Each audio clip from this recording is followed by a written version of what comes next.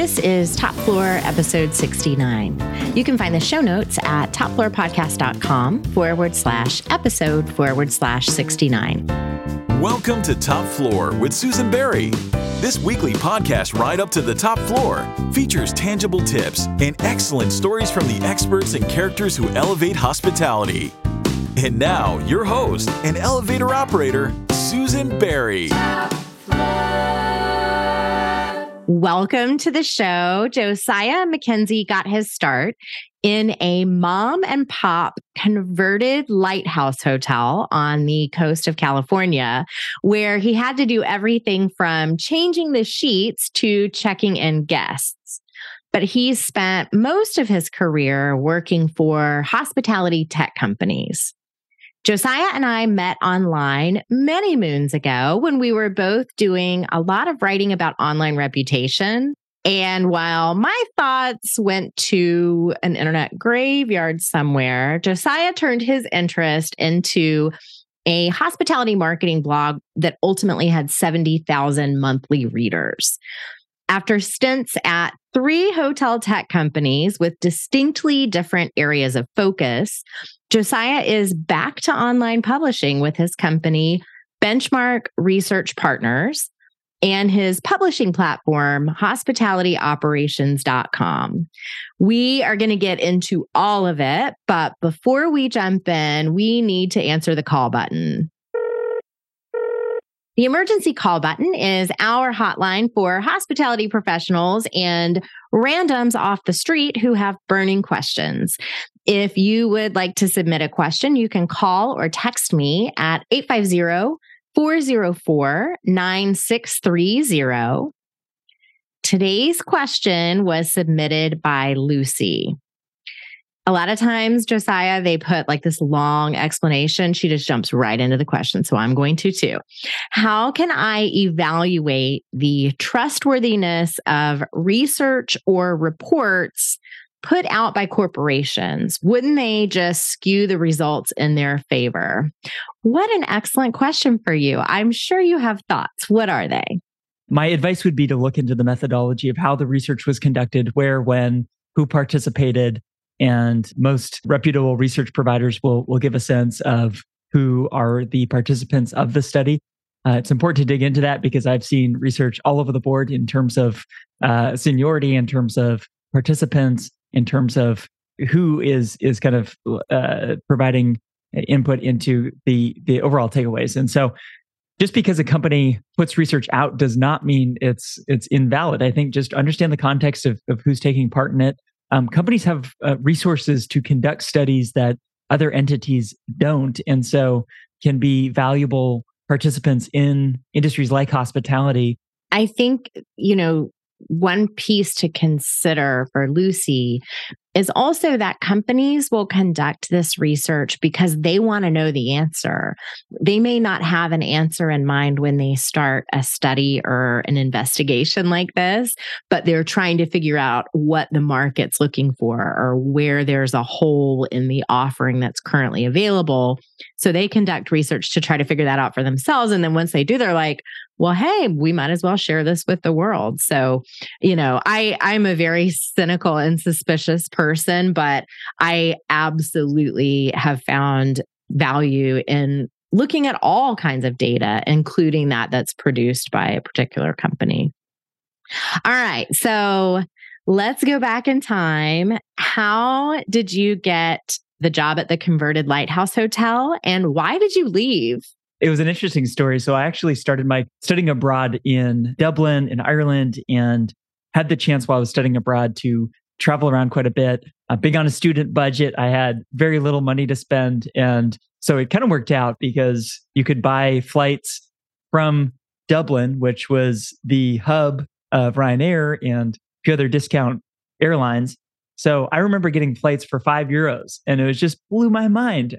But I, again, had very little money to spend. And so that meant I ended up staying many of those nights in hostels, right? Which have a great tradition, especially in Europe, of people, kind of staying in these sorts of accommodations. What I really enjoyed about it was just the communal aspect of it. I remember I did these trips solo. So all my friends kind of did these kind of group trips in different parts of Ireland. And I was like, no, I want to see Spain. I want to see France. And so for €5, why not? For €5, why not? Right. And so I did the trip solo, but I found that everywhere I would go, I would make instant friends because we'd all be cooking our dinner together in the kitchen. The hostel might organize these group trips. So anyway, I fell in love with hosteling. I was like, this is the best thing that has ever been invented. I love this. It's incredible. So once that experience wrapped, I was living in the San Francisco Bay Area with my uncle after I got out of school. And I was like, man, I really want to add some of this back into my life. I want to somehow experience the hosteling culture again. And so I got connected to Hosteling International, which had a California branch. And then through there, met Chris Bauman and Janice Pratt, who were the proprietors of a property that was part of the Hosteling International group. But it was very unique because, as you mentioned, it was a lighthouse property. So they had a couple little bungalows of bunk beds. And they also had a bunch of these kind of like little, not bungalows, but little kind of shacks throughout the property. Like cottages. They probably call them cottages. Cottages. Yes. It was, but anyway, so it was incredible because I remember driving up there and Chris is just an amazing artist and the guy, he has this long ponytail and he just like looked like a man of the sea. And it was like, it was like a foggy, cold, California coastal day.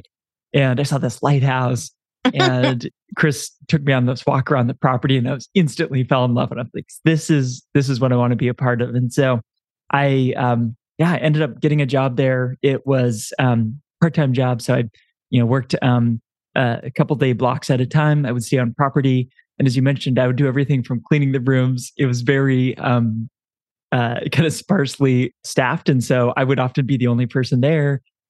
Chris and Janice may have been somewhere else. They had 2 little kids at the time. And so I just learned so much about hospitality from them, but also being in this environment. And maybe some of our listeners will relate, but if you worked at a small property, you have to do so much, right? And I think that accelerated my learning of what it's like to be a provider of hospitality. And I just had so much fun because I would meet everyone from German tourists doing a trip kind of up and down the California coast to people from the East Coast to people backpacking that were from Asia. And I just met people from around the world, all different kind of reasons for staying at this property. And I had so much fun doing it. And so I did that for a little while.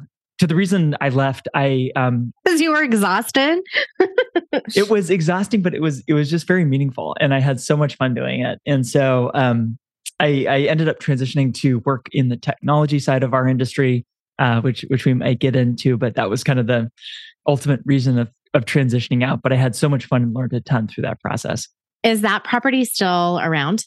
It is. Oh, good. We'll have to link to it in the show notes. I want to check out what the lighthouse looks like. Absolutely. The Point Montara Lighthouse Hostel. It's worth checking out. Awesome. What interested you about the tech side of the business and sort of led to that transition and then kept you there for so long?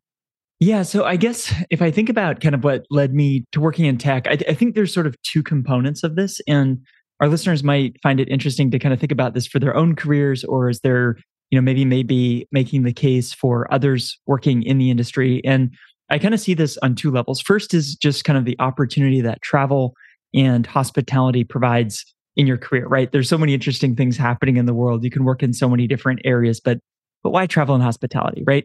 I think just from a market size, it's a massive addressable market, right? So you have, kind of at least pre-pandemic, more than 1 billion people crossing international borders every year. Obviously, a ton of domestic travel. Just a lot of people doing it. And if you're offering something in the space, it's just something a lot of people do, right? It's a huge economic force, right? So tourism represents, around 10% of the world's GDP. There's just a lot of money involved in this, and it affects directly or indirectly so many different sectors, right? And so travel and tourism affects, everything from a destination's perception to investment in that destination. It can be a driver of economic growth, creates job opportunities. It creates kind of quality of life. There's an improvement opportunity there. it's a very experiential business. And this is, probably even the most true in hospitality, where there's almost infinite opportunities for differentiation, right? And so you kind of see this opportunity where you can be highly creative, right? And you kind of think about like, what is your interpretation of hospitality? And then finally, it's very ripe for disruption, right? And so if you look at studies by McKinsey and others, you kind of see the technology maturity or technology adoption, and hospitality is often in a laggard or kind of like very behind. And we can get into all the reasons why, but it's kind of behind the times as compared to other industries. And so that's what I was expecting you to lead with. So it's a big opportunity, I think, but it's important to look at the size of the market and the impact, because I think as you think about careers or you think about kind of doing something in the space, that's something to keep in mind. So I think all of these factors of market size, kind of the amount of money involved here, just the experiential and nature of hospitality makes technology here so interesting, because there's this chance to save time for staff. There's a chance to take care of all the boring parts of a hospitality business and let the creative piece, let the experiential piece shine. But then there's this kind of built-in advocacy and willingness, and people want to talk about it, right? And so I think all of those factors make tech really interesting for me. One of the things that you do every month on LinkedIn, which I think is really cool, is you post your results. So you are putting up your page views, your email subscribers, the number of pieces of content you've put out, all that stuff. I think that's particularly interesting in the hospitality industry. Maybe not so much in tech. I think tech people do more of that stuff. But in hospitality, appearances are very important.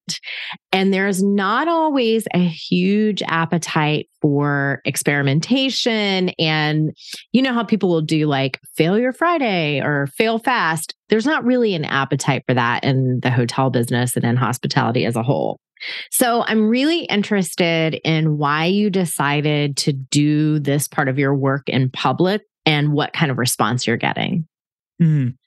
I'll get to that. I think what you brought up just kind of made me think of something, because I think that should change. I think that sort of mentality of everything needs to be perfect should change. I want to share a quick story, because I just talked to a guy, Ken Barber, who's here in the San Francisco area. He started his career as an economist, worked in tech, and then just recently launched a hospitality brand.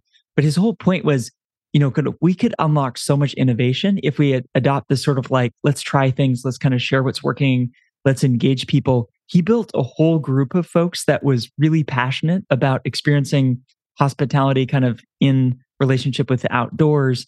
By first, he kind of like led little hikes. He organized weekend hikes in the area. And then he found that all the people going with him was like, this is great, but we need a place to stay. And he was like, okay, well, what could that look like?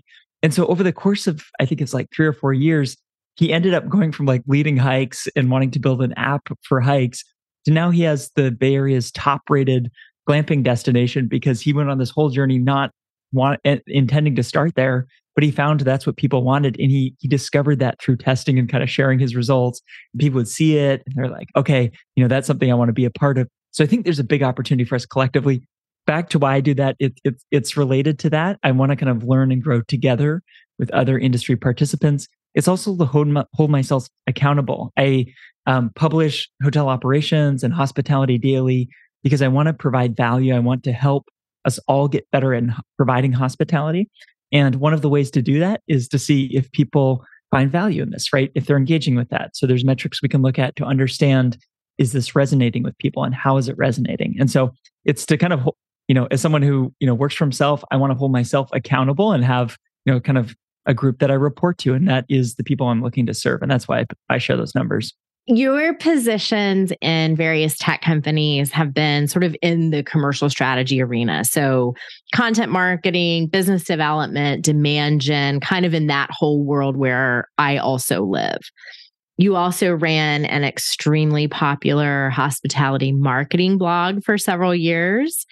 And yet now you have launched a site that's focused on operations. as anyone who is listening that works on property will absolutely tell you, that is switching sides in such a major way. That's like, I was a dog person for years and years, and now, no, thank you, I'm a cat person. So why the switch? Good analogy.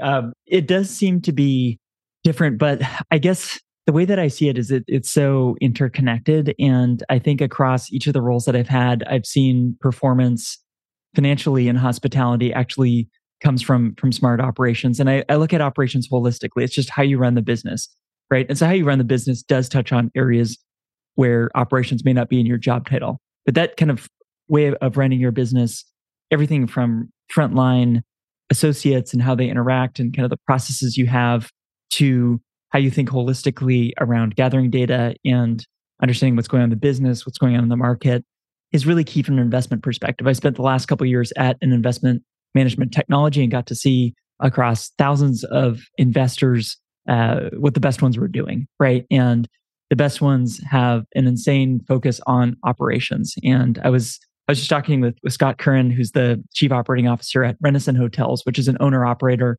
And people like him are really helpful for me to understand this because they're kind of like on all aspects of it, right? That they work across brands. They own the real estate, right? They're also running the business.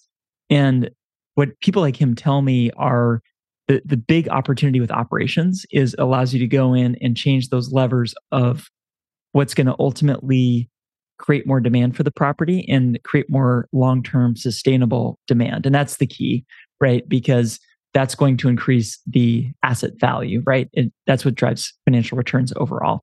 I am primarily focused in my research and my writing and case studies on those operational functions, right? So just like, what does good guest service look like? And what does experience design look like? Because I think that's fundamental to driving those investment returns. Okay. Having explored so many different aspects of marketing, commercial strategy, you worked for a revenue management company for a while, you worked for an investment technology, an online reputation technology. So again, sort of that commercial strategy arena.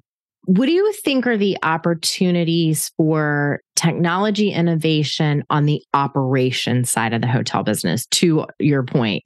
Or are there places where technology can make a big difference in the day-to-day operation of the hotel? I believe it's something around automation. It's not going to surprise anyone. I think we're seeing some incredible advances in AI, recently, especially that, we've played around with Chat GPT or, some of these kind of AI driven technologies. So you look at kind of the staffing challenges that we faced recently, combined with these technological breakthroughs, it feels like there's something there. What I'm hearing from hoteliers is the biggest opportunity lies in streamlining workflows for staff. So it's a little more staff focused than guest focused. I was talking to the chief operating officer at Dorchester Collection that has, some of the most iconic hotels in the world. And his primary focus for technology, he was crystal clear on this. And he was like, it's my decision criteria is like, does this save time for my staff? Full stop, right? Mm-hmm. That's it. And I appreciate that clarity, right? Because there's so many things that could be done and we can get kind of carried away with this or that.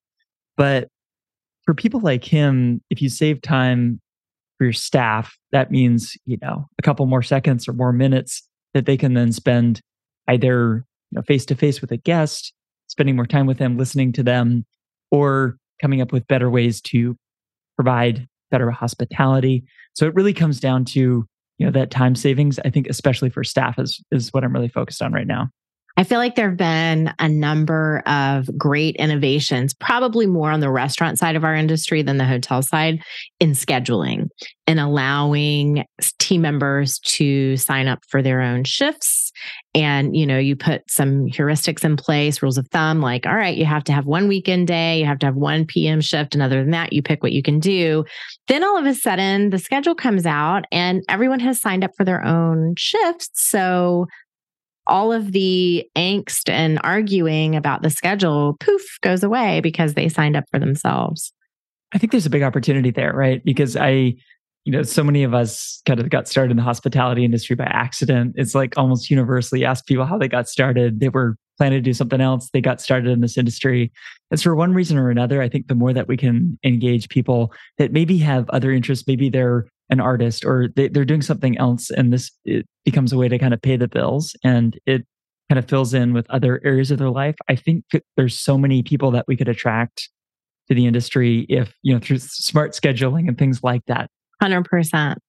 In addition to hoteloperations.com, you started Benchmark Research Partners in April of 2022. What kind of research do you do? It really ranges. So what I try to focus on are what changes are happening in the world right now and how can we learn together? So it's peer-driven research. If you think about, why do you go to a conference or a happy hour, industry happy hour, something like that? In essence, you want to talk to others, right? It's like, how are you dealing with this? Or what's your plan over here? Or kind of like, how are you thinking of investing there? You and I have been to so many of these events, right? And what I realize is like, hey, there's a better way where that's still important socially, but if the objective is to learn from our peers, like, why don't we kind of focus on this in a more structured way? So that's basically what I do. I go out and talk to dozens of people around a certain topic and talk about kind of what their experience has been, what their plans are moving forward. And then, in exchange for those conversations, I'll roll up all the data, obviously anonymized and aggregated, and then give people a sense, okay, for this type of technology or this big industry trend, what are your peers doing? What are they experiencing? What results are they getting? Right. So you're getting insight, not just from a quote unquote expert, but people like you in the business who are responsible for the same things, that are dealing with the same challenges, and you can see what's working for them. What's the most surprising thing you've discovered in a research project so far?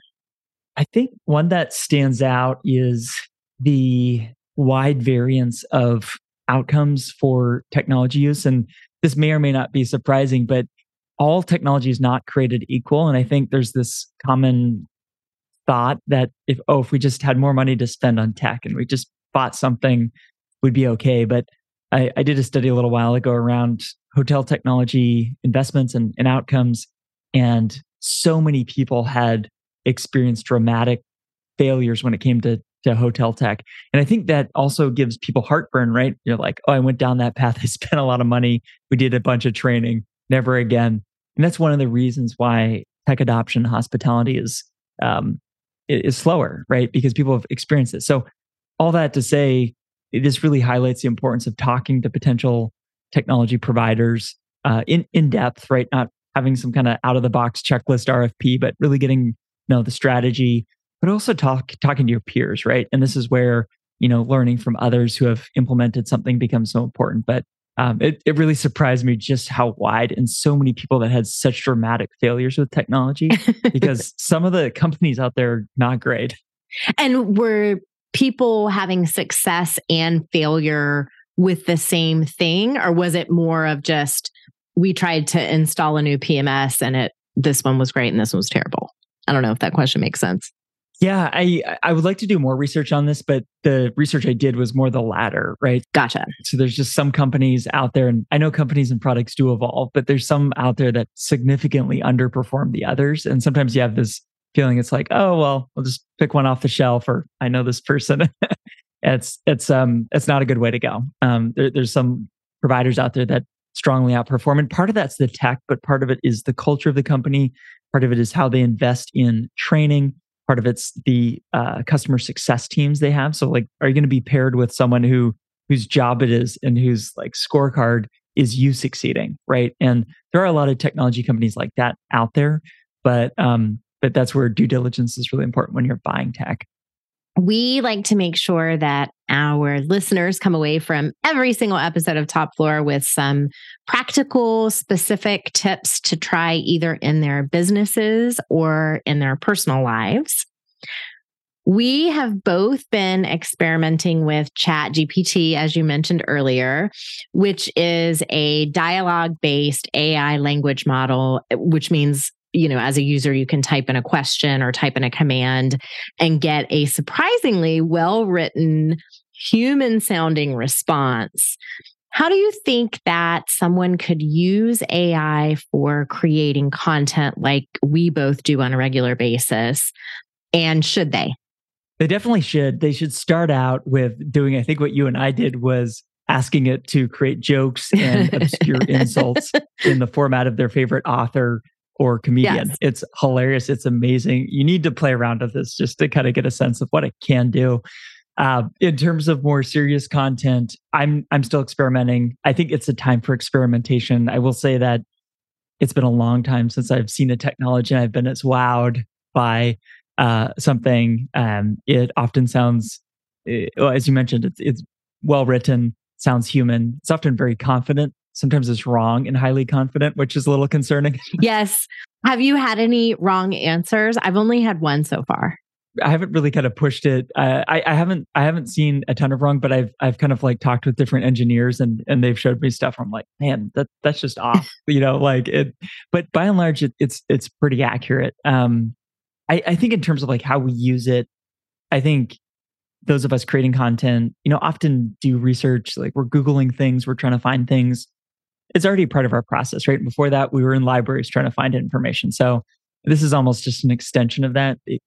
Potentially part of the research process and kind of something to better understand a topic. There is never going to be a replacement for a strong point of view on something and real life examples that are unique to your lived experience. And so I think where this is, I think it will play a role, but I'm trying to figure out that. And I think the only advice I'd have to all of us is like, how do we dial up the humanity and what makes us unique that the world's best chatbot's never going to replicate? I think like what is going away is sort of like content-free content marketing, where it's like, okay, here, let's put up a listicle. Let's, kind of have an article for the sake of it. That's going to become useless. So you probably should have cut that already. If you haven't cut it, it's not going to drive benefit for your company anymore. I feel the same way about this AI as I do about something like Grammarly. I pay for a premium subscription to Grammarly, not because I often have typos, but because I can't afford to have any. And so I'm not like, oh, let me rewrite this whole thing because Grammarly said it sucks. But it does find those occasional things where I use the wrong word or, used a homonym or whatever the case may be. I feel sort of the same way about this. Like, it's such a great place to start and get your ideas flowing, but it's very generic. It's well written, but it's very generic and lacking in personality. So people who have, to your point, strong points of view and discernible personalities are never going to be written out of the story by this AI. I can promise you that. Well, this is why I'm very bullish on the Top Floor podcast. And if anyone's just listening to this episode, hit that subscribe button, share it with your friends, because there's, the fun that you have on this show is so clear in every episode. And so there's no AI that's coming for Top Floor. I'll tell you that. Excellent. Josiah is an AI, by the way, and I programmed him to say that. So thank you very much. The media landscape is experiencing yet another round of turmoil. When I hear people talking about this, they're like, the media is in trouble. It feels like it's been in trouble the entirety of my adult life. But either way, this is at big companies like CNN, smaller industry-specific publications all across the board. There's just turmoil, people getting laid off, all this stuff. If someone wants to start a media or publishing company, publishing platform, what are one or two things you would recommend they do first? You've now done this at least twice, maybe more than twice, but twice that I know about. So I have no doubt that you've got some good suggestions. I'd recommend starting on social, share a lot, test a lot, learn a lot. It's going to be the fastest feedback loop. I think the wrong way to do it is like start a blog and just kind of publish there and expect to learn. So it's all about seeing what people will respond to and kind of what's worth sharing. And there's no shortcut to that. Just have to test and learn. I think with regards to the media landscape being in trouble, it's helpful to zoom out, right? And so I think, for hundreds of years, people have been, kind of printing stuff and, sharing this with their friends or people in their community. And so there's always been publishers. I think obviously we're all publishers now because we, have a phone in our pocket that can share anything with the world at any point. So the challenges now, I think, are more creative and thinking about kind of what is your tone of voice and what are you sharing. And I see big opportunities ahead for all of us. I think, we can all be public. We all don't need to be a media company, but I talk to a lot of hotel operators and they see so much benefit by, just sharing what they're doing on LinkedIn. And they're saying, okay, hey, I'm posting a role. Now all kinds of people are contacting me because they know me and they know what we're doing. And so, whether you're trying to hire or attract partners or raise investment, there's just so much value for all of us, even if I'm a front office manager, in sharing stuff. And so I think that's the big opportunity I see for us today. Do you get the sense that LinkedIn users are more shy than users of other social media platforms? I don't think they're more shy. I think they're more considered. I think they think about the professional implications of what they share more, and probably for good reason. But I see a lot of fun stuff on there. I see a lot of creative content. And I think we're just getting started on LinkedIn. I think that's true. And I think people have to warm up. I read a stat that something like 60% of LinkedIn users never comment, react, share, or do anything with any posts, but they still read them because people talk to me about stuff all the time. And I'm like, I didn't even know I was connected with you on LinkedIn. How did this happen? All right, shifting gears. I know you have traveled a bazillion places for €5 or €10 per ticket. What is your most unexpected, counterintuitive, or even weird travel tip? One thing I really like to do is talk to my friends in cities around what they like to do in their own city on a weekend. Because I think sometimes the challenge when you ask people for like a restaurant recommendation or something, they'll like give you that like once a year kind of thing that they go to. But the sort of traveling that I like to do with my wife is more, let's find a neighborhood or two and walk around it and just kind of like, what are the fun neighborhoods and the fun kind of like streets to walk? And so I find kind of like, what do you just do on a Saturday or Sunday in your neighborhood to provide some of the best suggestions? I had someone tell me once that I found kind of useful. Is like, he's really into coffee and he's like, there's the third wave or fourth wave coffee shop in a neighborhood. And you're like, if you have a really hip coffee shop, then there's going to be like great shopping around that. And it's like, I've tried that in the last couple of trips and it's been amazing. So it's something maybe that's worth trying. That's 100% accurate. And you sound like a man after my husband's heart. This is what we're always looking for: coffee, record store, ramen, and a brewery. Like if we can find, 2 out of those 4, 3 out of those 4 in the same neighborhood, then we know that's an awesome neighborhood. That's where we want to hang out. That's where we want to stay. Absolutely. Well, this sounds like the Lower Haight in San Francisco. It's my favorite neighborhood. And it has all of those and in abundance. So yes. next time we're here. Awesome. We have reached the fortune telling portion of our show.